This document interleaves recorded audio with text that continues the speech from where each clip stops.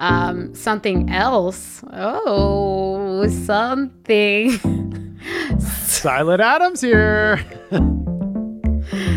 Something else. Let me go again. Hello and welcome to Talking Too Loud with Chris Savage. I'm your host, Chris Savage. I'm joined by Sylvie LeBeau. Sylvie LeBeau, it happened again. All the ways. Hello. Hello. Hi, listeners, viewers. We're here. We're back. We're here. We're back, baby. Let's go. So we have a great interview today with Max Child, who's the CEO and co-founder of Volley. They're a company that builds voice-controlled games, entertainment experiences for Alexa and Google Assistant and smartphones and stuff like that. So great conversation about like new tech, how you scale, innovate, all that kind of stuff. So it's fun to have Max on the show. I'm excited for this interview today. Yeah, I'm excited to play some Volley games with you. Maybe have a surprise video. Let's go. Let's play these games. I can't wait to whoop you in this. Whoop you. Whoop you. But before all that, what's got us talking too loud? Let's see. Well, I was just on vacation, which was a delight. Yeah? Yeah. Went to Club Med. No big deal. Did you know that? So No. You might remember it from growing up and seeing the ads of the people at sunset, Yeah. sailing their boats or whatever. Yeah. That's how it is. Yeah, that's what I'm picturing. I'm picturing that commercial. Okay, so Yes. you lived that commercial for... I lived that commercial for a week. Nice. Which was very fun. And it was very warm. We're in the Dominican Republic. So nice. nice. Yeah, it's very French there. A lot of French food, a lot of croissant, a lot of... In the DR? All Club Meds are French. So basically, you go to Club Med, and what you see is a bunch of French people who travel to go to different places. And when they announce something, they say it in French, then they say it in English, and they say it in Spanish. Oh my God. I had no idea that Club Med was French Club Med. I didn't know that. Nope, that's true. And so there's French activities. There's mini club. The kids go to mini club. Mini club. And the adults do other things. I, for example, did the trapeze. Okay. That's How'd true. that work out for you? Oh, well, I went 4 days, an hour each time. And I worked up, you start with a knee hang. You get your knees on there and you're hanging and and you're trying to get in this position so you can like grab someone else. And then you do, I did the straddle, which is like this. And then I did la planche and I worked hard to get la planche. Wait, what Which is a maneuver. Let me try to describe it for those of you listening. Basically, there's like a trapeze bar hanging above a net. You've got a harness on, and you swing on the bar, and then you kind of like you get your body into a position where you're hanging below the bar. Your entire body is like a plank, so you're like this. Oh yeah. And you're swing, and you have to get your body in just the right position, or it breaks free of the bar, and it doesn't work. So it took a lot of work, but I was able to do it. That sounds impossible. Yeah, it was very fun. I'm obviously, as you know, a very competitive person. So I tried it one time, tried a second time, couldn't do it. Third time, almost do it, but my body broke through. I did something I was not supposed to do. I was like, that kind of hurt. It's not supposed to hurt. And it's also not supposed to involve strength. It's supposed to be about momentum and flexibility, they say. But I'm like, final try, fourth try. Do it on the fourth try. I'm like, oh, I did it. He's like, oh, I'm so excited. You have to come back tomorrow and we'll do the catch where you do that. And then you try to let go and someone else grabs you. And I was like, I'm leaving. And he's like, oh, come back at 9:00 in the morning so that we can do this. And I woke up the next day just sore, just absolutely devastatingly sore. And I injured my shoulder doing this. You sure did. So now I'm just walking around, not able to do anything because of this. And But it was worth it. that's why you never do La Planche, But there are other kinds of games for you. There's lots of other types of games. I think we should really dig into voice-controlled games in our interview with Max Child. I think that makes sense. So let's jump into the interview with Max.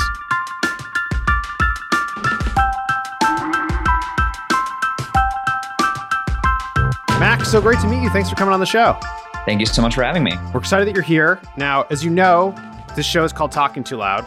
And the reason it's called Talking Too Loud is because you know what you signed up for. So that's good. I feel like I'm historically a fairly loud talker, so that's good. Fits into my mindset. Yes. And I have been told many times I cannot control the volume of my voice. And when I get excited in particular, I just really get going.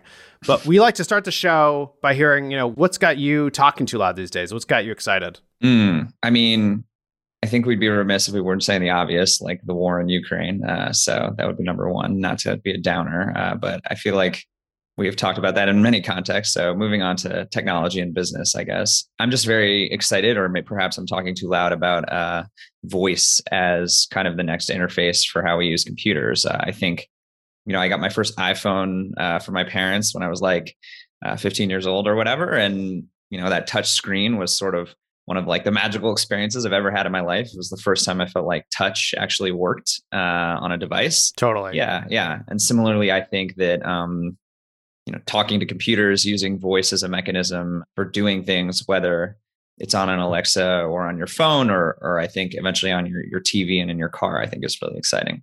And do you think that's a world where you just yell stuff out or talk at a normal voice volume and you'll get answers? Or like, what does the world look like when it really is that easy? And just saying, like, I have Siri in my house. I have the HomePods. I like the sound, like the look. Yeah. But, yell out to it. I would say 75% of the time it gets it right and 25% of the time it doesn't. Yeah. Which is actually enough to be pretty annoying. So like, what will it look like when this world is working perfectly? Yeah, I think that's a great question. I think that the goal is, 90 to 95%. So it's a little bit less frustrating. And then B, I think the existing voice assistants, so, Siri, Alexa, Google, everything have really focused on like integrating this concept of voice control with, a little fake AI person that lives in a cylinder, right?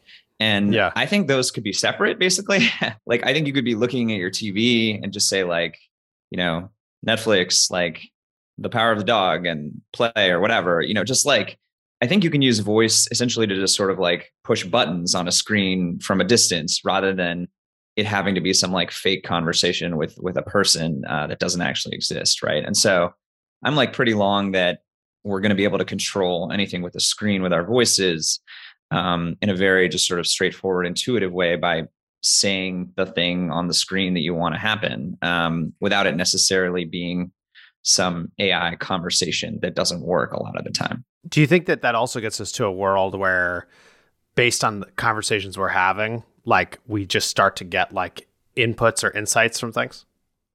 Yeah, I think that's interesting. Once I think you have like AR glasses or whatever, I think there's definitely a world in which you're getting insights from what you're seeing around you and then able to address them via voice. But I think something that's particularly interesting is like, we're on a Zoom call right now and you start to be able to use voice to do things on Zoom and, control basically the things that are happening on the video. So you and I could say like, hey, like turn me green, make my background a fantasy mountain, like make a unicorn jump across the screen. And I think that using voice to control video is pretty interesting as sort of a future way we use our computers.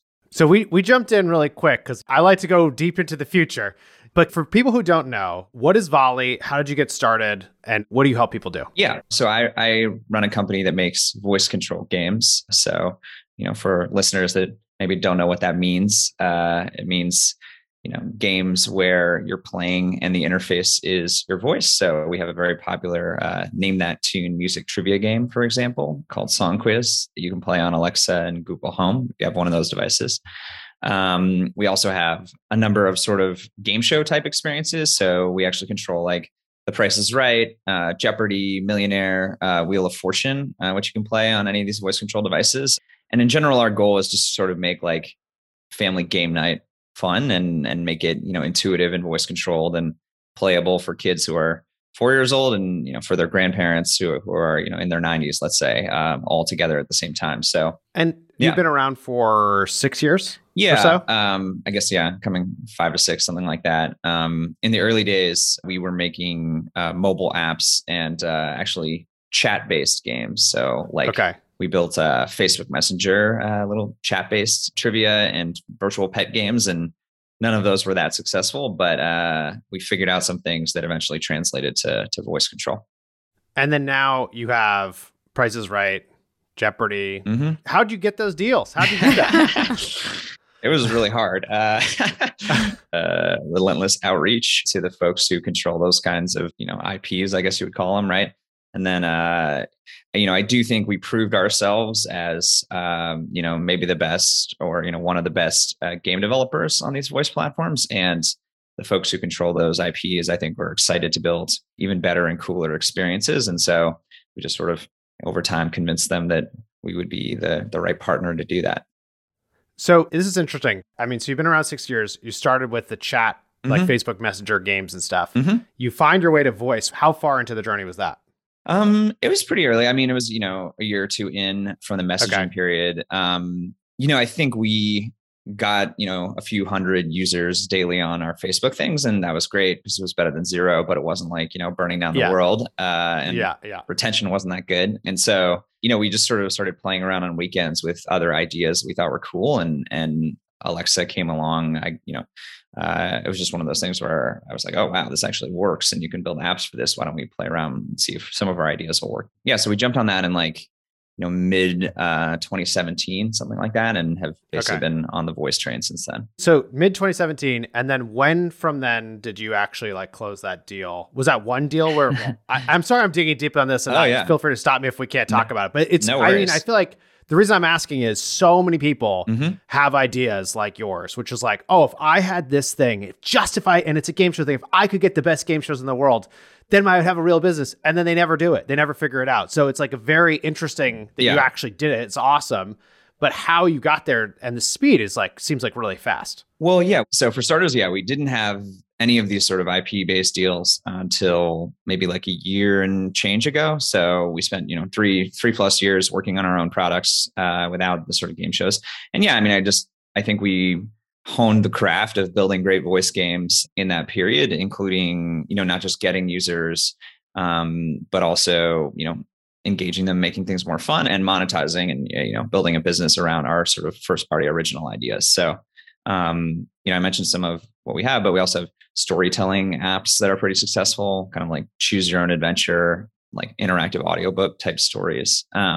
Those work pretty well. Song Quiz and other sort of trivia games that were non-branded worked very well. And I think we just got better at building voice games, and eventually we're able to convince the IP holders that why not try it out and see if it made sense to work with us. So there's no secret. It's just hard work. I think the secret is have proof that you are the right person to work with, right? I don't know. It was not the genesis of our business to try to, sign up a bunch of IP, I guess. But that wasn't why you started. It sounds like you pivoted also because you saw an opportunity and you started playing around. There was something there. And then you proved it out with your own apps. And then to the degree where you're able to actually have that conversation seriously.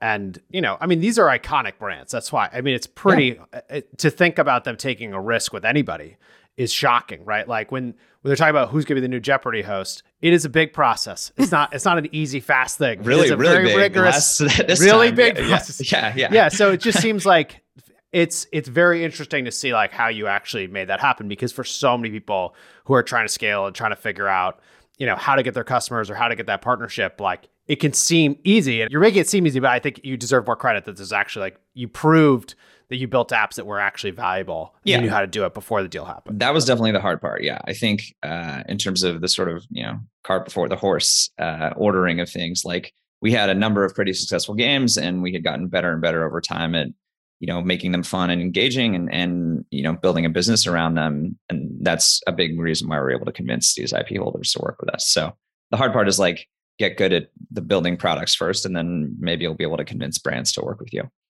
Awesome. And you started this with a friend from college, right? Yeah, James, my co-founder, and he is our CTO, and we've now been friends for 14 or 15 years. So it's been quite a long experience. That's awesome. And very similar. My co-founder is one of my best friends from Brown, and We've been friends for 19 years at this point. Yeah, there you go. Exactly. Yeah. Where did you meet James? I met James. So I went to Harvard undergrad. So we were roommates for a couple of years there, and then From the beginning, freshman year, or what's the deal? we were not freshman year roommates. He was a friend of one of my freshman year roommates, and so Okay. it was kind of the overlapping friend groups. And then sophomore year and beyond, all of our groups sort of merged and lived together from then on. So Wow, this is eerie. This is almost exactly the same. Brett and I lived in the same hall, but from sophomore year on, like, Yeah. they're in the same suite, and that's funny. And how has it been? How has the friendship, grown? Or I'm gonna guess it has not been destroyed. But like, how has the friendship been through building a business? I mean, I think it's gone really well. I mean, I think, we went through a few years, as I mentioned, of not really being very successful and sort of getting better at engineering, product design, all that good stuff. And I think that period for people trying to start a company where you're not succeeding and there's no end in sight is really difficult. And I think breaks up a lot of founder relationships, especially sort of, shotgun weddings or whatever, that kind of thing. And I think that because James and I are such good friends and sort of had this foundation of trusting each other and being able to sort of talk honestly and be open about what was working and what wasn't, was really important for getting through that part. And then I think we were just also both really excited about building creative products and having fun doing our jobs. I mean, we quit these like boring corporate jobs in New York to try to start a company together, and so I think we just sort of feed off each other in terms of what we get excited about as well, which helps a lot. Again, extremely similar. It's so funny. You were in New York when you started, but where are you now? So we quit our jobs in New York and moved to the West Coast basically almost like 10 years ago now. So I'm in San Francisco. Our company is kind of headquartered in San Francisco. Have a few folks remote right now, but we're in the office a couple days a week now, and it's been nice the last couple of weeks being back. So you're back in the office. How many people are on the team? There's like 50 teammates right now, and I'd say 35, 40 are in the Bay Area. And we come in, 2 to 4 days a week based on meeting schedules, that kind of thing. And how's it going to be back? It's great. I mean, I don't know what your experience is like, but it honestly just feels like someone had like a screen door between you, which was Zoom basically. And you can have a conversation all of a sudden without like the screen door sometimes. Not that, again, I think people should be in 5 days a week. I think that's also a bad idea, but I think that you can just have such high bandwidth conversations in person, particularly on like the creative side, that I think is just really, really difficult on video chat right now. That's cool. Yeah, we are about 180 people now. That's impressive. And we were, pre-COVID, we were about 100. And we were 90% in person, and now or 90% Boston area, I should say. Now we're about 50%. Yeah. And so what we're going to do is, if you want to come in, you can come in as much as you want. We're going to do start doing on-sites. So we're doing one in a couple weeks, which can be fun that the whole company's invited to. Yeah. And it'll be like insanely intense in-person week. My assumption is going to be extremely fun and extremely tiring. That's what I am like looking forward to. Yeah, that sounds right. Yeah.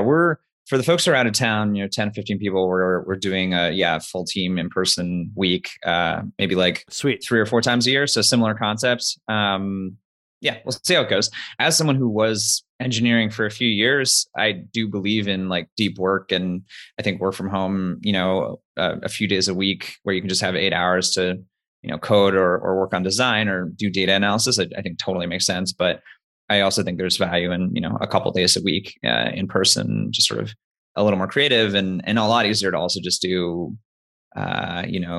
career coaching or one-on-ones or just chatting with people about, what they're looking for in their job, or if they want to work on something different, more kind of authentic, real conversations, I think is easier in person too. Yeah, I think it's easier for that stuff to happen organically. You have to like build the systems that formally have those conversations and stuff when you're not just like running into someone. And making friends, also, which I think is an important part of work. Totally. So you're about 50 people. What has scaling been like for you all? Has it been just easy breezy? No, I mean, I don't know. It's hard to judge these kind of things, right? You're like, well, I don't know. I don't have any like counter examples. This is my first company really. So, it's been fine. So we were at about 10 or 11 people before COVID happened, and then it scaled to 50 since, so the last 2 years. So it's been pretty fast. That's fast. That's a high percentage to add remotely. Exactly. Yeah. So all on Zoom, all remotely. I mean, it's gone pretty well. I think, you can always sort of tell like where you're severely under-resourced or there's some, system or process or plan in place that you didn't think you needed and maybe you need now.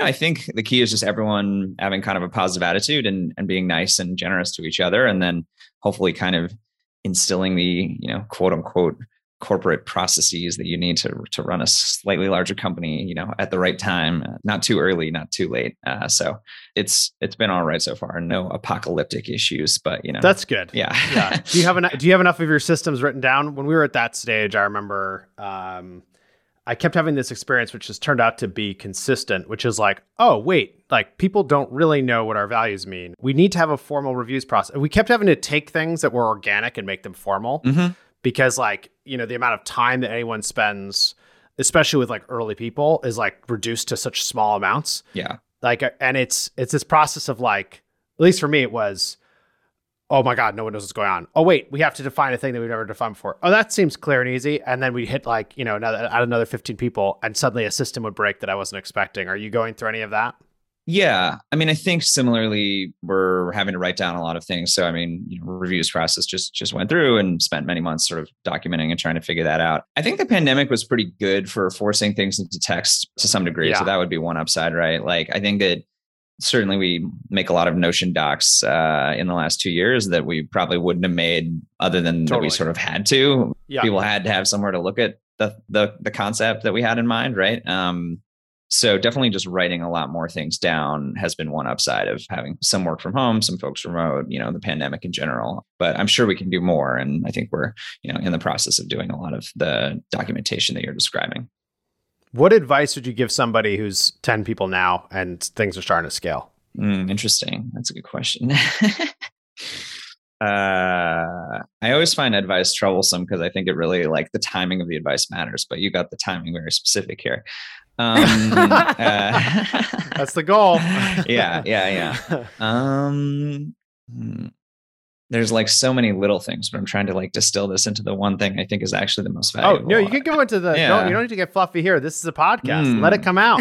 I mean, yeah, I think I obviously, if you're at 10 and you're trying to scale a lot, right, you're going to spend a lot of time recruiting and sort of, trying to bring in new folks and then sort of structure the organization around where those new folks fit in. And so I think my increasing philosophy on recruiting is like, I'm sure you've seen the movie or read the book Moneyball, right? I think that there's like a lot of Moneyball to be played on recruiting that most people don't play. I think, especially in the Bay Area, not that you pay people less, but that you go looking for folks who are excited about what you're working on and may not come from like, the sort of Amazon, Google, Facebook group. And similarly, there's a lot of recruiters that companies out here use that are just sort of every Series A through Series C company uses the exact same recruiters and spams the exact same engineers with the exact same LinkedIn messages, and then ends up having to compete on salaries with, Facebook, who's willing to, back up a Brinks truck just to like, keep an engineer for an extra year or two or something, right? Yeah. And so I think like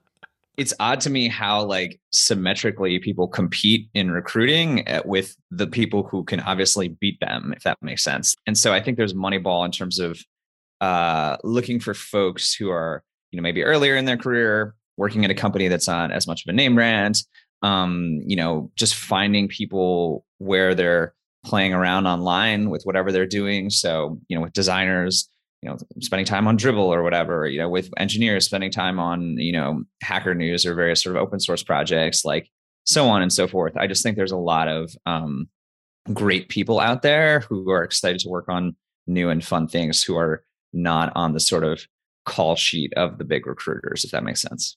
That does make sense. And it resonates because I think also you're making the point. It could be easy to be defeatist and think like, oh, I can never pay people as much as like the Brinks truck, right? I don't have the Brinks truck. Yeah. But it's easy to not recognize like that there's so much more than just like how much you're paying someone, but like actually where does it fit into their career? How does the purpose line up? What are the people that they're going to be working with?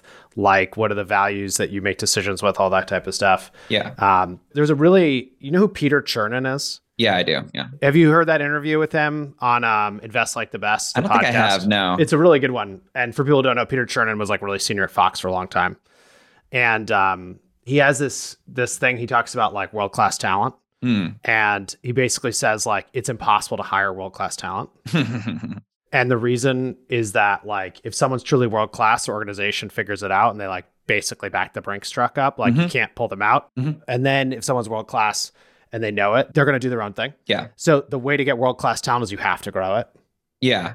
I think that makes a lot of sense. And I also think like becoming world-class, I think we have a lot of folks who are, you know, either world-class or on the way to being world-class at what we do. And I think the reason is like every company is sort of a Venn diagram of skills, right? Like there's, you know, 3 or 4 really key things that you're sort of looking for people who are at like the intersection of those 3 or 4 things, right? And I think that like for, you know, an engineer, it's not just sort of like classic engineering skills, but then it's also like, you know, people management and hiring. It's also for us specifically understanding voice control and how that whole machine works. And then, you know, finally architecting large scale systems or something. And then, you know, product design. And if you like layer those 4 or 5 things, you know, if you're top 10% in the world at like 4 or 5 things that actually all matter for this role, like you are literally world class, right? There's nobody else who has all 4 or 5 of those things, even if they're better than you at one of those things or 2 of those things, right? So I think that like the fantasy that you're ever going to pull like quote unquote world-class talent, to your point, is also, you know, there's competitive reasons for it, but I also just think that you have to grow people because most startups that are successful are like sufficiently differentiated that there is nobody who is like world-class at what you're doing. And, you know, they at least our company, like there's nobody else making good voice games really. So there's like no world-class talent. There are world-class designers and engineers who could figure it out, but they're not there yet. And so, you know, you have to figure out how to build the company into that. Yeah. I mean, I love we're talking about this because I feel like this is the other side of like, it's hard to recruit, but you can actually build world-class teams and you can build world-class talent. And to your exact point, like you get the right Venn diagram and you give people the right opportunity and it can actually happen. And that's what powers all these companies that take off, right? But we don't always talk about this. Yeah. I mean, if you look at the executive teams of really, really big companies who have grown in the last 10 or 15 years, like the first 10 people there were not like conventional quote unquote world-class talent. Even the first like 100 people were not like conventional world-class talent. They're often like the friends of the people who joined early or like some random person that they met online or in person that they were like, hey, do you want to work on this? And that person was like, yeah, sure. And then in retrospect, we're like, oh my God, these people were all super geniuses. And it's like, well, there might be like an order of things. Like maybe they were great and they had potential, but like they all worked together to become, you know, world-class, right? They became greater. Yeah. They worked together on that thing. They did something they couldn't have done otherwise. It's always like, for us, we always try to look for people who are stretching in some way, right? Because if you're stretching in your role, that is where you end up changing the rate of growth. And that's where you end up taking on more. And that's where you end up like going to the next level. But it's funny because like, that's actually, if you were just go with like a traditional recruiter and you don't give them enough information, they'll just go find you the most senior person, bring them in, which doesn't mean that they're going to be successful at all. So it's just interesting to think about like getting that balance right and fitting it to where the company's at. All right, let's pivot to, you have all these people. How do you actually build creative games? Like obviously you're being really creative when you're making games. But what goes into that? What makes it great? I don't know. That's an interesting question. Okay. I guess there's a lot of different answers, but I'll sort of touch on a few points and we'll see if it's like helpful. I think there's like kind of 2 things that really matter, right? One is in the sort of, you know, early period where, you know, you're searching out new ideas, right? So not just early in the company, but early in the experience of deciding you're going to make a new concept or a new feature or something. And then I think you have to like be in that sort of like very open-minded, like casting a wide net mode. And literally, I mean, in the early days, James and I had, you know, notes and documents and Post-its and everything with, you know, hundreds of concepts, right, for what would make a cool voice game. And there were a million, well, I'm sure, terrible ideas, but eventually we started homing in on a few that we thought were cool. And you know, one of the ones that we thought was really cool was like, a spelling bee game for kids, right, where they spell against each other, right? So we built the spelling bee game. and it turned out to be terrible, actually, because Alexa cannot recognize letters. So like B, C, D, and E does not work at all. Like you literally cannot get it right. Such a unique problem that, I wouldn't have occurred. Yeah. B, C, D, E, D, B, G, T, like just no chance. So that was a terrible game. But we moved on very quickly. We're like, okay, that recognition doesn't work. Like, let's make our next thing where we solve the recognition problem. And so we were like, we're going to make a game where the only interface is yes and no. So we built a choose your own adventure, like, fantasy story called Yes, Sire, where you're like a medieval knight making decisions and you just only make decisions with yes and no. And like, that actually worked really well. That was probably like our first big hit on Alexa. This like, knight management game where yes and no is the only interface. Yeah. And one of the reasons that really succeeded was not just the constraint around the recognition, but also, James is a really good writer and just wrote a bunch of the stories in that app and made it really fun and entertaining and sort of violent and a little edgy. And so the writing itself was such a powerful element of building this sort of great voice gaming experience. And we've gone through that process a lot of times where we've had a bunch of ideas, we've narrowed it down to a few, we've picked one, we've been wrong, it's been a bad idea.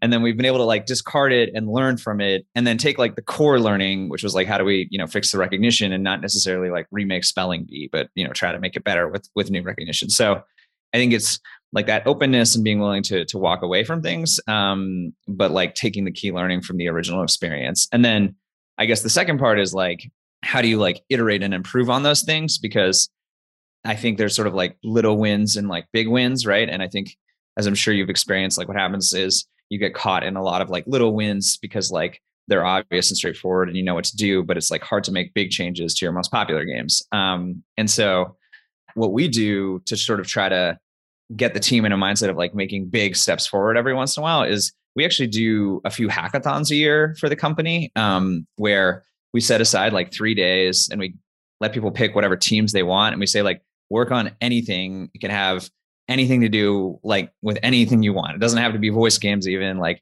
any creative concepts, any idea. It doesn't have to be an app even.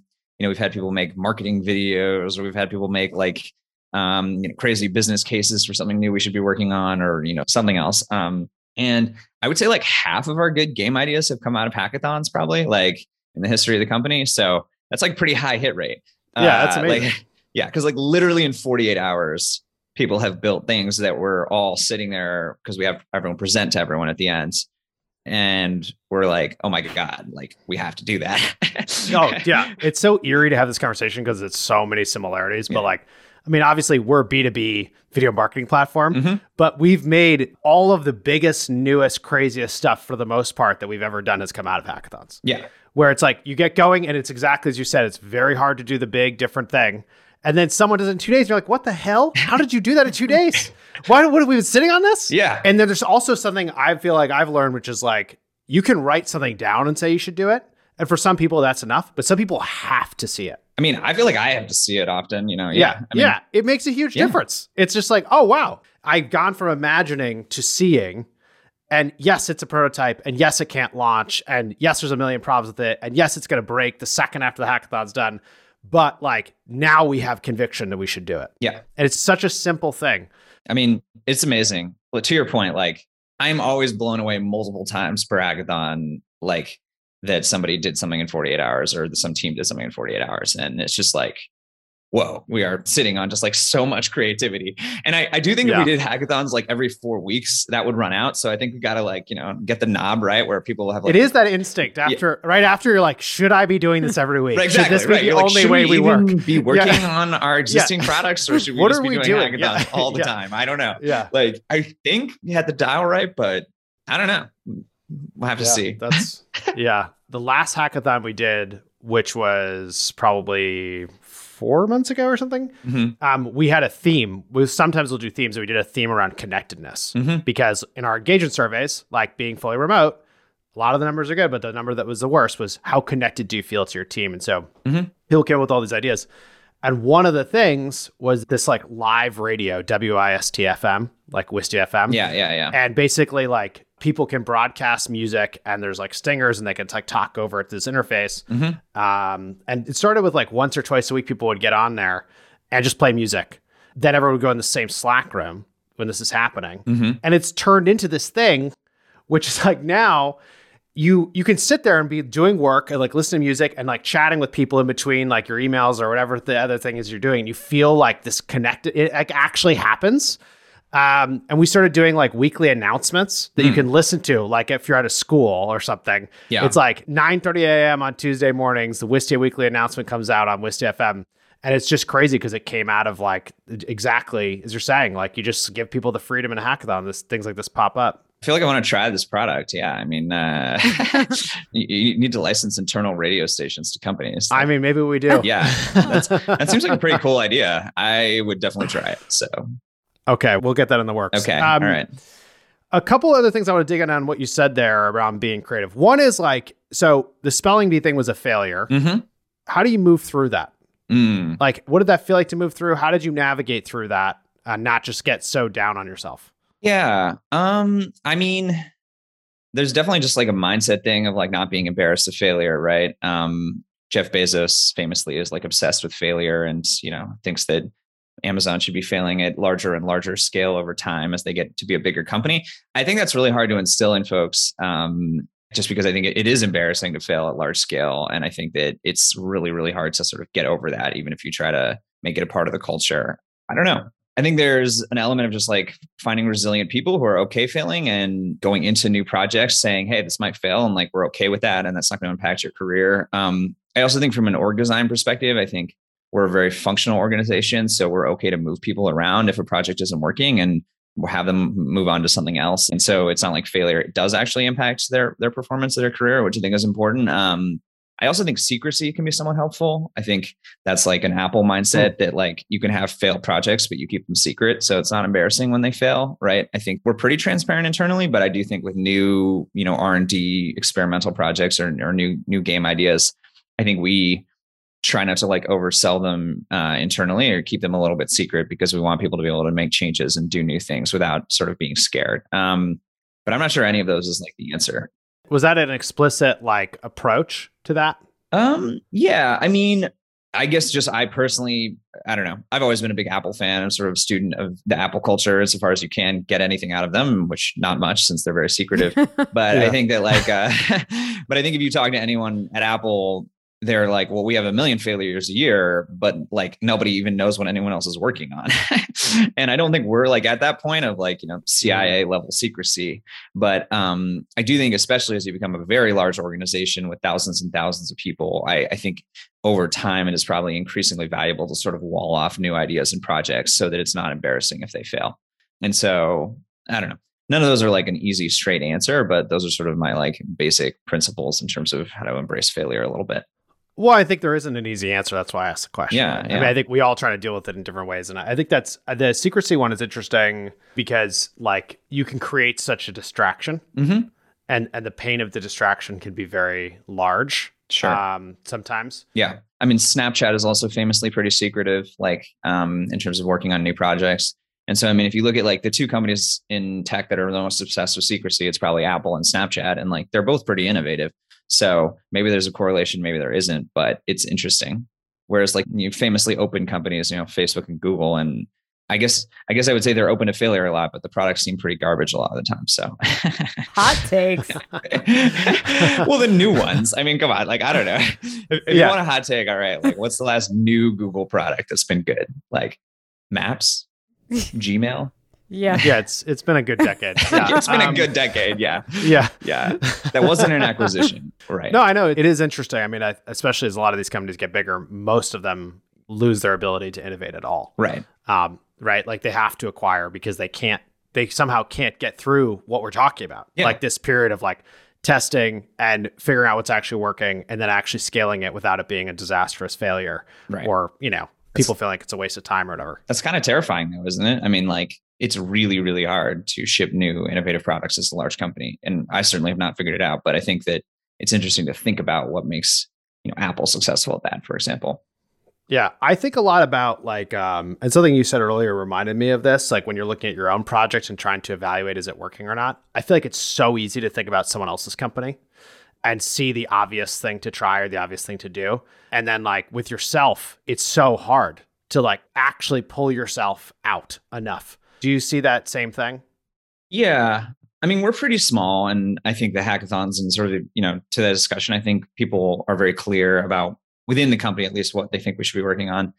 I don't know. I mean, our business is pretty different than yours. So I think that there aren't that many other companies in our space where I'm like, oh, I obviously would do this different thing that they're doing. I guess to me, what's more interesting is the fact that like within the company, I think it's often very obvious to people who work at the companies, the large companies, whether it's, the Googles or the Facebook, like that, this project could have worked if this had happened, but like management killed it or legal killed it, or we just couldn't get enough resources behind it, or just like the CEO changed and then no one cared about it anymore. And like the percentage of like interesting projects that are killed by that sort of stuff is just incredible. And so that to me is, I feel like clearer when I speak to folks at large companies, is that they have a lot of like pretty cool, interesting ideas that like may or may not work, but at least have an interesting chance of working. And then there's just so many. The system stops them. Yeah, there's so many veto players, right? Or just turnover. All right. Well, look, you're in control. I don't know if that's true, but you're in control of your own business. In theory, what's next for you? What are you all going to do that no one's going to stop you from doing? Yeah, I mean, I mentioned at the top of this discussion that I just am really big on voice controlled screen experiences, TVs being the obvious thing I think we're really excited about. People play a lot of games on TVs, obviously, right? But they're almost all using controllers that are fairly complex, and that maybe there's a big learning curve in every new game you play. A lot of folks just don't have that many fine motor skills. There's a lot of setup process. You have to wait 20 minutes for PlayStation to download their newest update or whatever.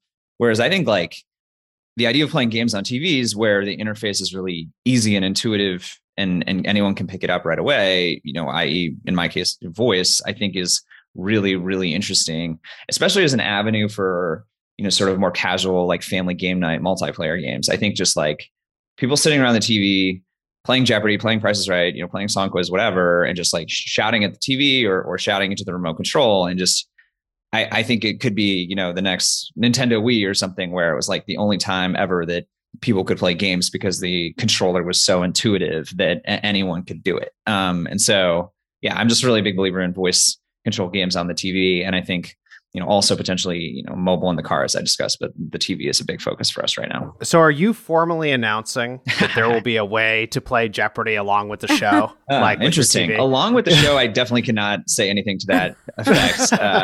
But first of all, I would say you can play Jeopardy on a Fire TV device because it does work via Alexa. So there is sort of already exists. And then, in general, I think just we're going to invest in making voice games awesome on TVs. And I think there's a lot of potential there. Awesome. Max, thank you so much for being here today. Yeah. Where can people learn more? Where can they learn more about you? Where can they learn more about Volley? Sure. Yeah. I mean, so our website is, unfortunately, we don't have the money to have volley.com yet. So we have volleythat.com. So, volley like a tennis shot, and then THAT.com. And you can see all of our games there. Or, if you have an Alexa or Google device, if you say, hey, play Song Quiz, play Jeopardy, or just play a game, you'll probably end up at one of our games. So that's the easiest thing to do. We're going to do this, Savage. Awesome. We're going to play Song Quiz. We are going to do it. Play Song Quiz. Give me feedback. I'm going to destroy him. Okay. Just wait. Yeah. All right. Thanks, Max. Yeah. Thank you, guys. Really appreciate it.